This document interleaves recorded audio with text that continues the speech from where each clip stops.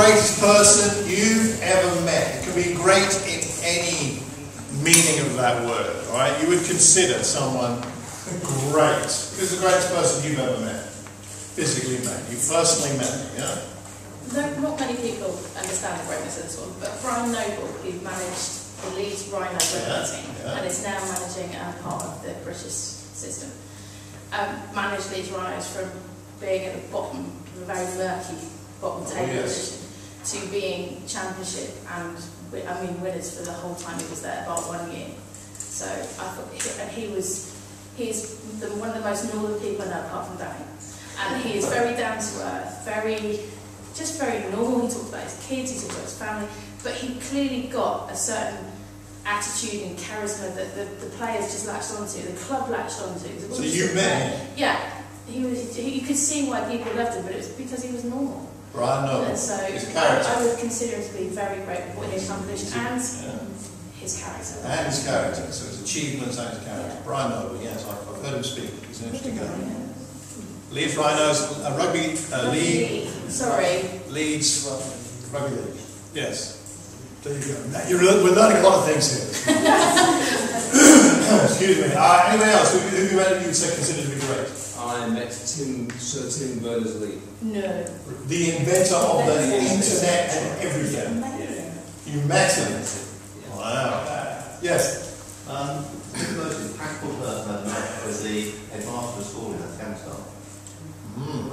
When we built the first school there for boys and girls, he headed up that school, and he was stabbed. His house was burned down. His family were beaten up, and he came to the Home Office there to meet me because they were told a fundraiser was out there and to thank us for all the work we were doing. And this man who was about 6'6" and a weathered face that looked like he'd been around for 200 years he was there thanking me, and I'm in awe just of what he's doing with his life and just the stand he's done. Wow, that sounds like greatness to me. Yeah. My goodness me. That's commitment to education, to stab, but oh, well. Anybody else want to try and follow that? On an educational thing, Malcolm, I think Graham Hill, the former British racing champion, who came to present the prizes when I was head of the school that you attended. And he gave a wonderful extempore talk about his life, which had not been that easy. And then he presented the prizes, and then we finished, and we all went off to have some refreshments. And I was looking for him, and couldn't find him. I went back in the hall, and he was sitting on the edge of the stage, signing the books of all the boys who had the prizes.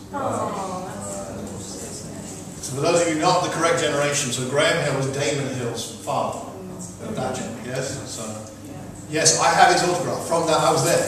Yes, that's right. I have his autograph. Yes, he's a really, really lovely guy. That was so famous and everything. Yeah.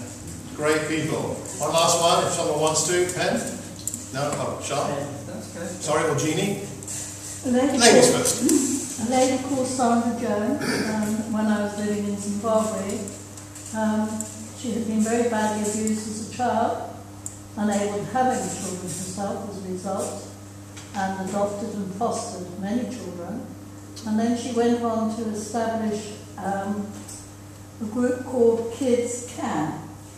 And she went around every school in Zimbabwe explaining to children what they could do if they're in that situation. She then began to suffer from cancer, and she died several years later.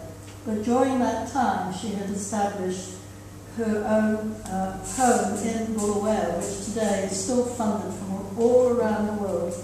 She was the most amazing lady, often in severe pain, but her great concern were the children who were being abused. Really was amazing.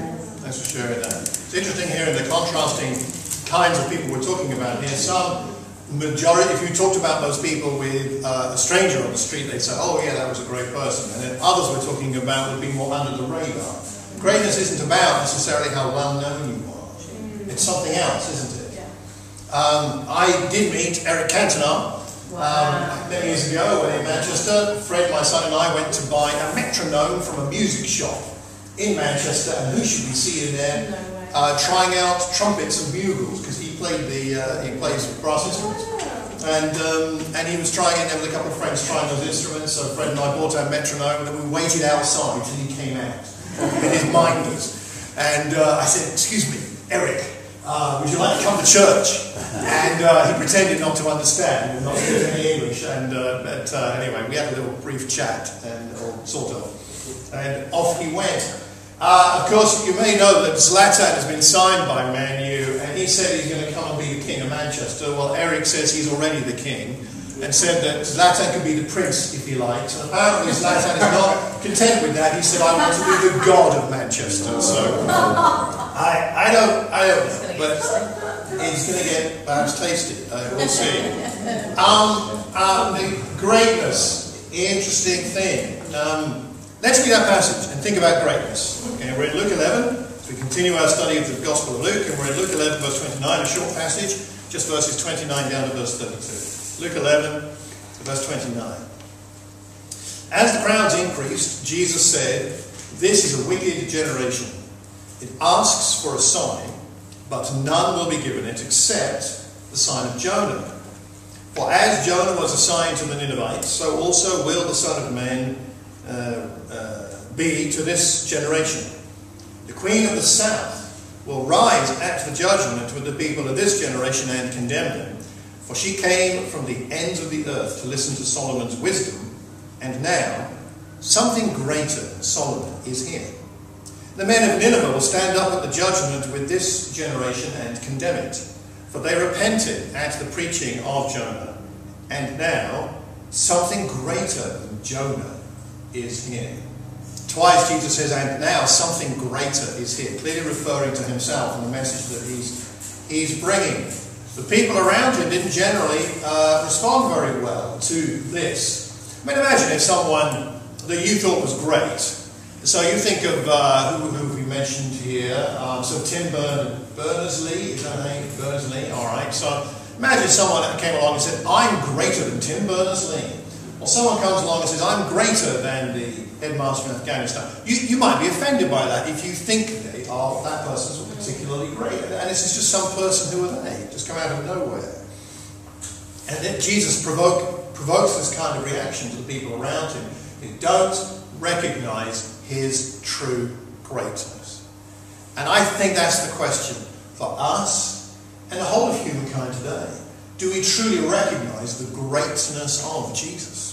That he was the greatest, not a great person, not a great teacher, but the greatest. In this passage, he's comparing himself to Solomon and the Queen of the South and Jonah and the Ninevites in explaining this to the people around him. We're going to dig into this a little bit and talk about it, because I think it'll help us to understand, even though the point isn't about Jonah and Solomon, we need to learn a bit about it to understand why Jesus is saying what he's saying. So, Second Chronicles, chapter 9.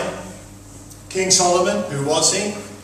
He was greater, that word again, greater in riches and wisdom than all the other kings of the earth. All the kings of the all the kings of the earth sought audience with Solomon to hear the wisdom God had put on his heart. So the emphasis here is on wisdom, even though riches is a part of the package, but wisdom. Great man. Solomon wrote Ecclesiastes, we have in the Bible. He wrote a number of Psalms we have in the Bible. He wrote many, if not most, of the Proverbs we have in the Bible. People still use those as wisdom to guide their lives, both if they believe in God and sometimes even if they don't, because there's great wisdom contained within them. So, who was Solomon? Did he really live? Now, this is not so clear, I know, for you here, but you have it on your handouts and it's online as well. I just want to show you something a little bit here. So we have Solomon. We have Solomon off the charts, because this needs to go down ever so slightly further. Right. So, there he is, Solomon, ringed in green. He's on your handout. So there he is, at this point in history. Around, where are we? 940, 950, before before Christ. So in that period, there he is. That's his time. Do we know much about him outside of the Bible? Not a great deal. There aren't many biblical sources outside the Bible for Solomon. But his dad, there is an interesting thing people have questioned for centuries whether King David really existed because of the lack of archaeological evidence that he existed, except that we have a record in the Bible but not in archaeology. But not that long ago, this was dug up. It was called the Tel Dan inscription. 9th century stone stele, just a column, and it commemorates the victory of an Aramean king over two southern neighbours, the king of Israel. So remember that Israel was divided into the northern and southern kingdoms, the kingdom of Israel, the kingdom of Judah. He had a victory over the king of Israel and, in the south, the king of the house of David. That's not David himself, he's talking about David's dynasty. In other words, there was a King David, or else it wouldn't make sense to have the house of David. And so we now have archaeological evidence that King David did exist, which is rather nice to know. And the more digging, I think the more they'll find. That's generally the way it goes, right? So Solomon, what did he do? He built a big temple. His dad wasn't allowed to by God, but Solomon built it. It looked something like that. That's not the temple Jesus would have known. That was Herod's temple, the second temple. This was the first temple, something like that. Same site as the now Temple Mount in Jerusalem. Something like that. The Queen of the South came to visit him, or the Queen of Sheba, as well mentioned here in 1 Kings 10. When the Queen of Sheba saw the wisdom of Solomon and the palace he had built, the food on his table, the seating of his officials, the attending servants in their robes, his cupbearers, the burnt offerings he made at the temple of the Lord, she was overwhelmed. When you're a queen, I guess it must take quite a lot to get overwhelmed. When you're already a queen, what could overwhelm you? But her visit to Solomon overwhelmed her. She came from a wealthy kingdom. There is evidence of that kingdom in Sheba. I'll show you a map in a moment.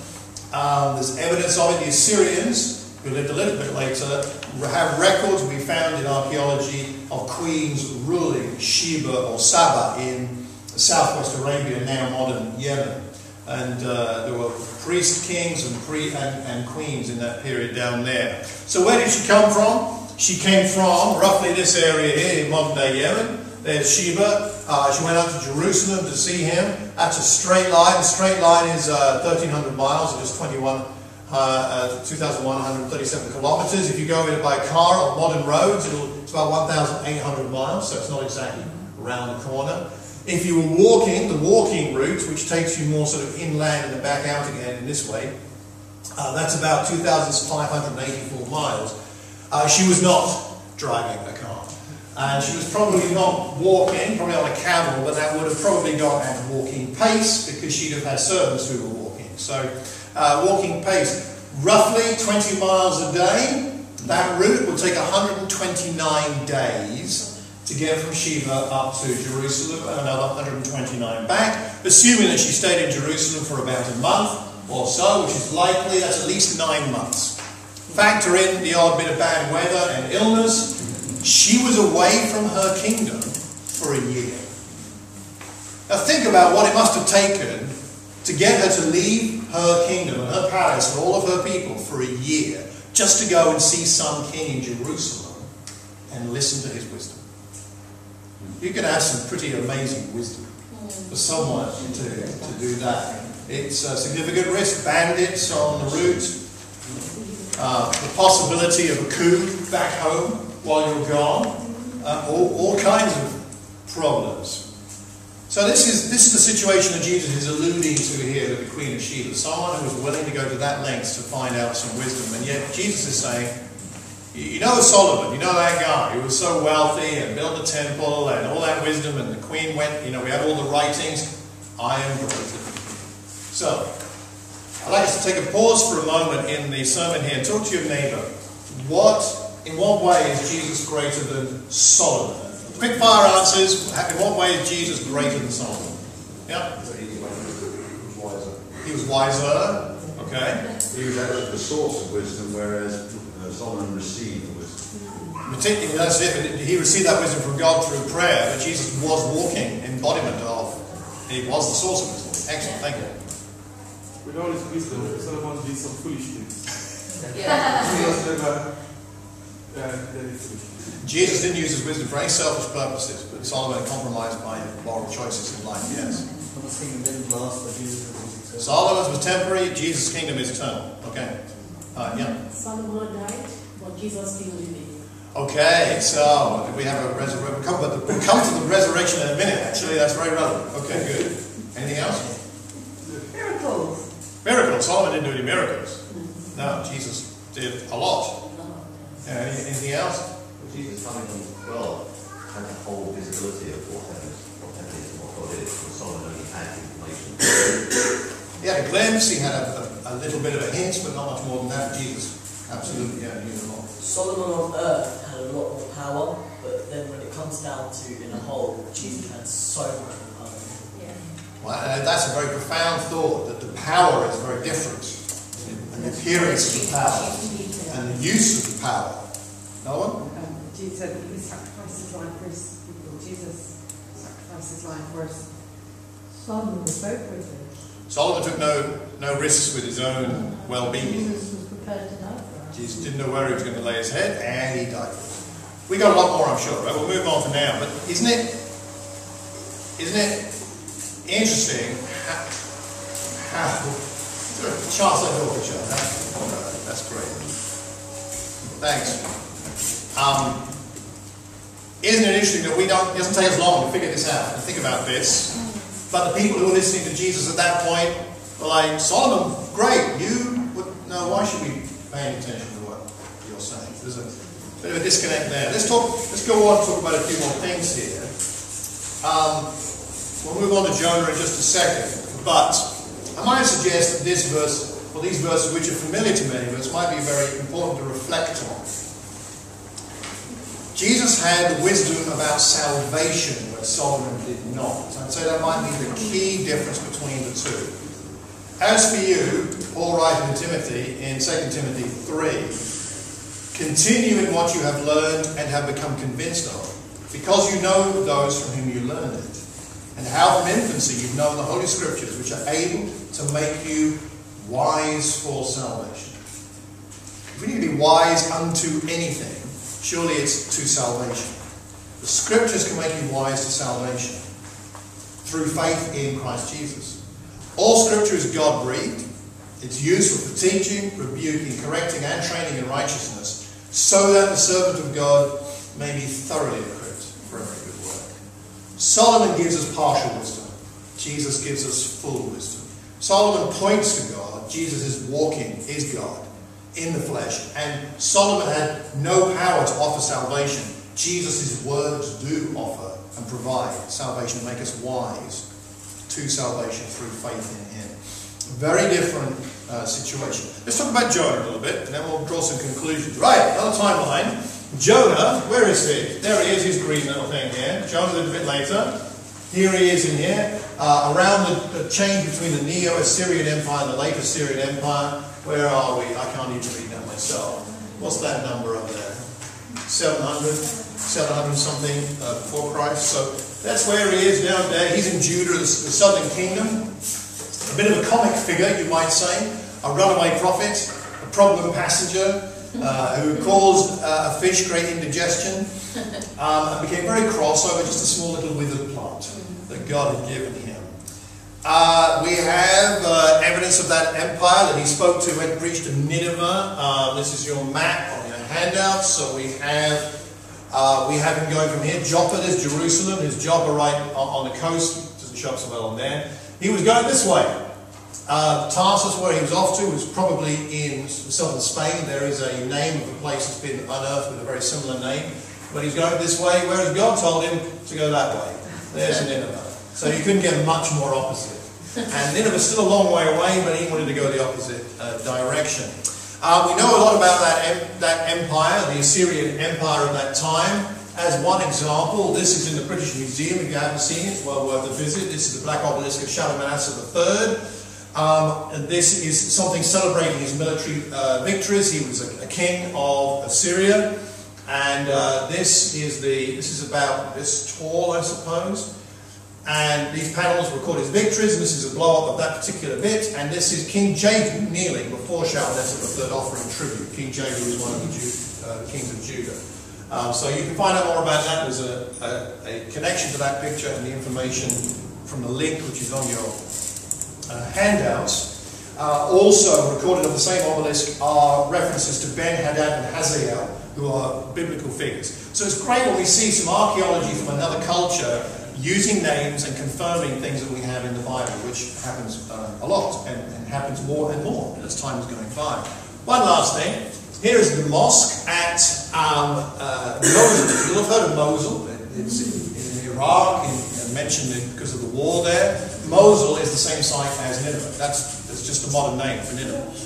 And there is a mosque there dedicated to the memory of Jonah. That is supposedly where Jonah is buried. And whether that's true or not, it's interesting that even Islam has a memorial to him and named a mosque after him. That's where that is. So Jonah is an interesting character, celebrated in more than one world faith, in fact. So let's ask this question.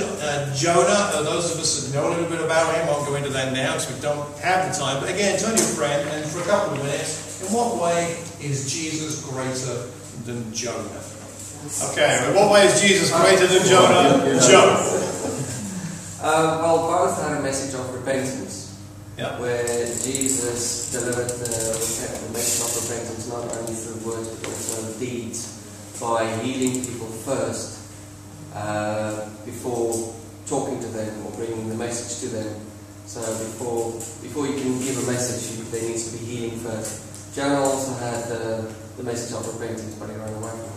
He did go back, but he ran away from it. He did. In fact, he did. God got his attention.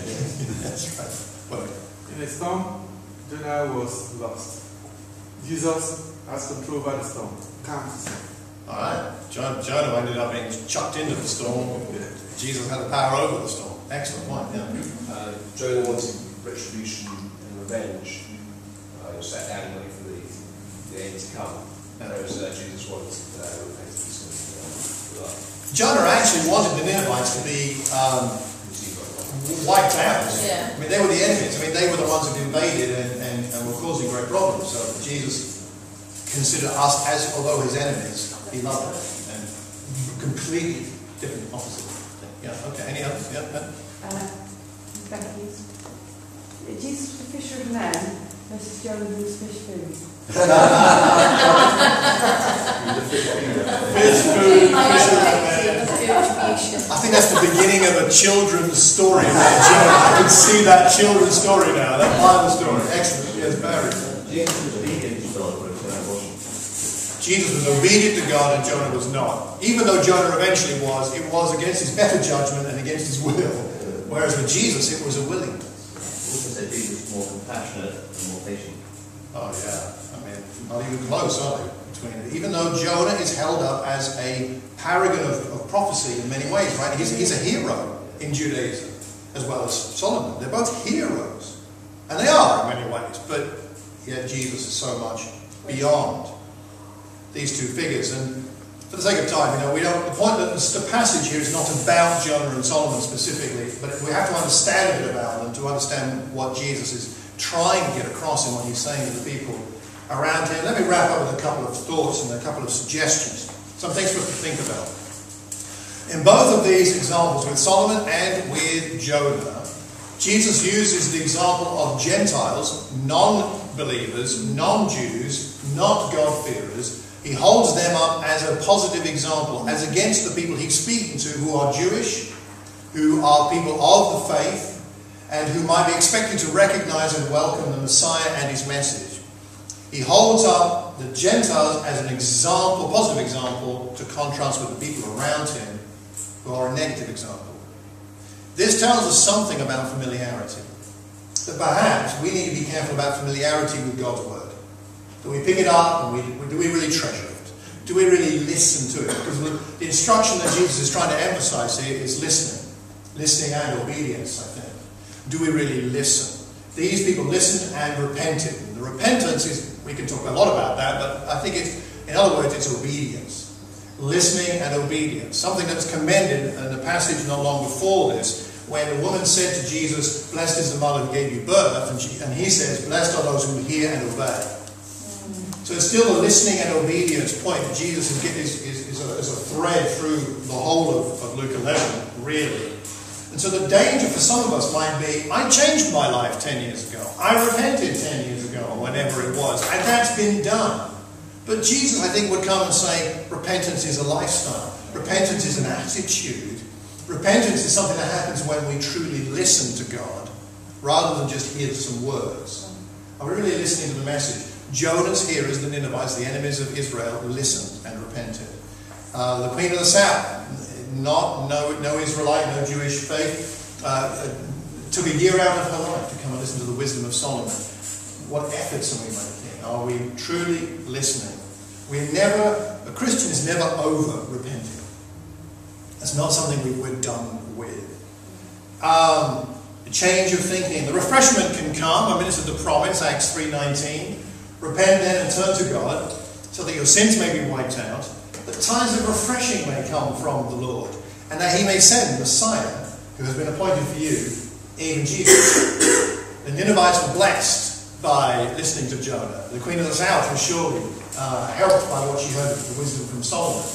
How much more we can be refreshed if we listen and repent. And if we don't want to know really what it means to repent, and we think of it as negative, then clearly we don't understand it, because repentance brings refreshment. So if we don't know it and understand it, then it's something to look into in the Bible to make sure we understand it. So, if we're not clear on how great Jesus is, we're not really clear on that, then it's important that we spend the time in the Bible to find out why he really is the greatest. If we believe he's the greatest, I think it's really important that we get our hearts as soft as we can to make sure that we really listen to God's word. And, if necessary, listen to what we need to repent of. Perhaps there is something that God's been nagging at you in your conscience or somewhere deep in your spirit about change. Repentance is simply change. A change of heart and mind leading to a change of action. Is there something that God's been perhaps trying to catch your attention with, in the same way he did for Jonah, the Ninevites, the Queen of the South, and Solomon, and then Jesus in his day? Got some tips and thoughts, 3 R's that might help us with this. To really listen. I think the first is to read the Bible, and I would suggest we read it out loud. There's something very different about hearing the message of something if we read it out loud and we read it slowly. In some traditions, this is called Lectio Divina, which means just reading it under the conscious knowledge that God is with you, and reading it slowly. When's the last time you took a passage from the Bible and read it as the crowds increased? Jesus said, slowly. Read it slowly. Read it in that way out loud. And I think we'll find that we'll be able to hear his message better. The second is to reflect. And that means taking some time out to be in silence, or at least as close to silence as we can get. Perhaps some noise-cancelling headphones if you can't figure out a place of quiet. But it's very hard to reflect and listen if we've got a lot of other noise going around. And I know we've got noisy lives. That's the way it often is. But can you find a space, a place, a spot, some headphones that will help you to read and then really think? And the third is to repent, is to go, and what I mean by that is to go into our reading of the Bible, our study of it, our reading of it, with the attitude of, I want to find something. God, what are you teaching me? And then what's the action that's called for here? Read and reflect and then repent.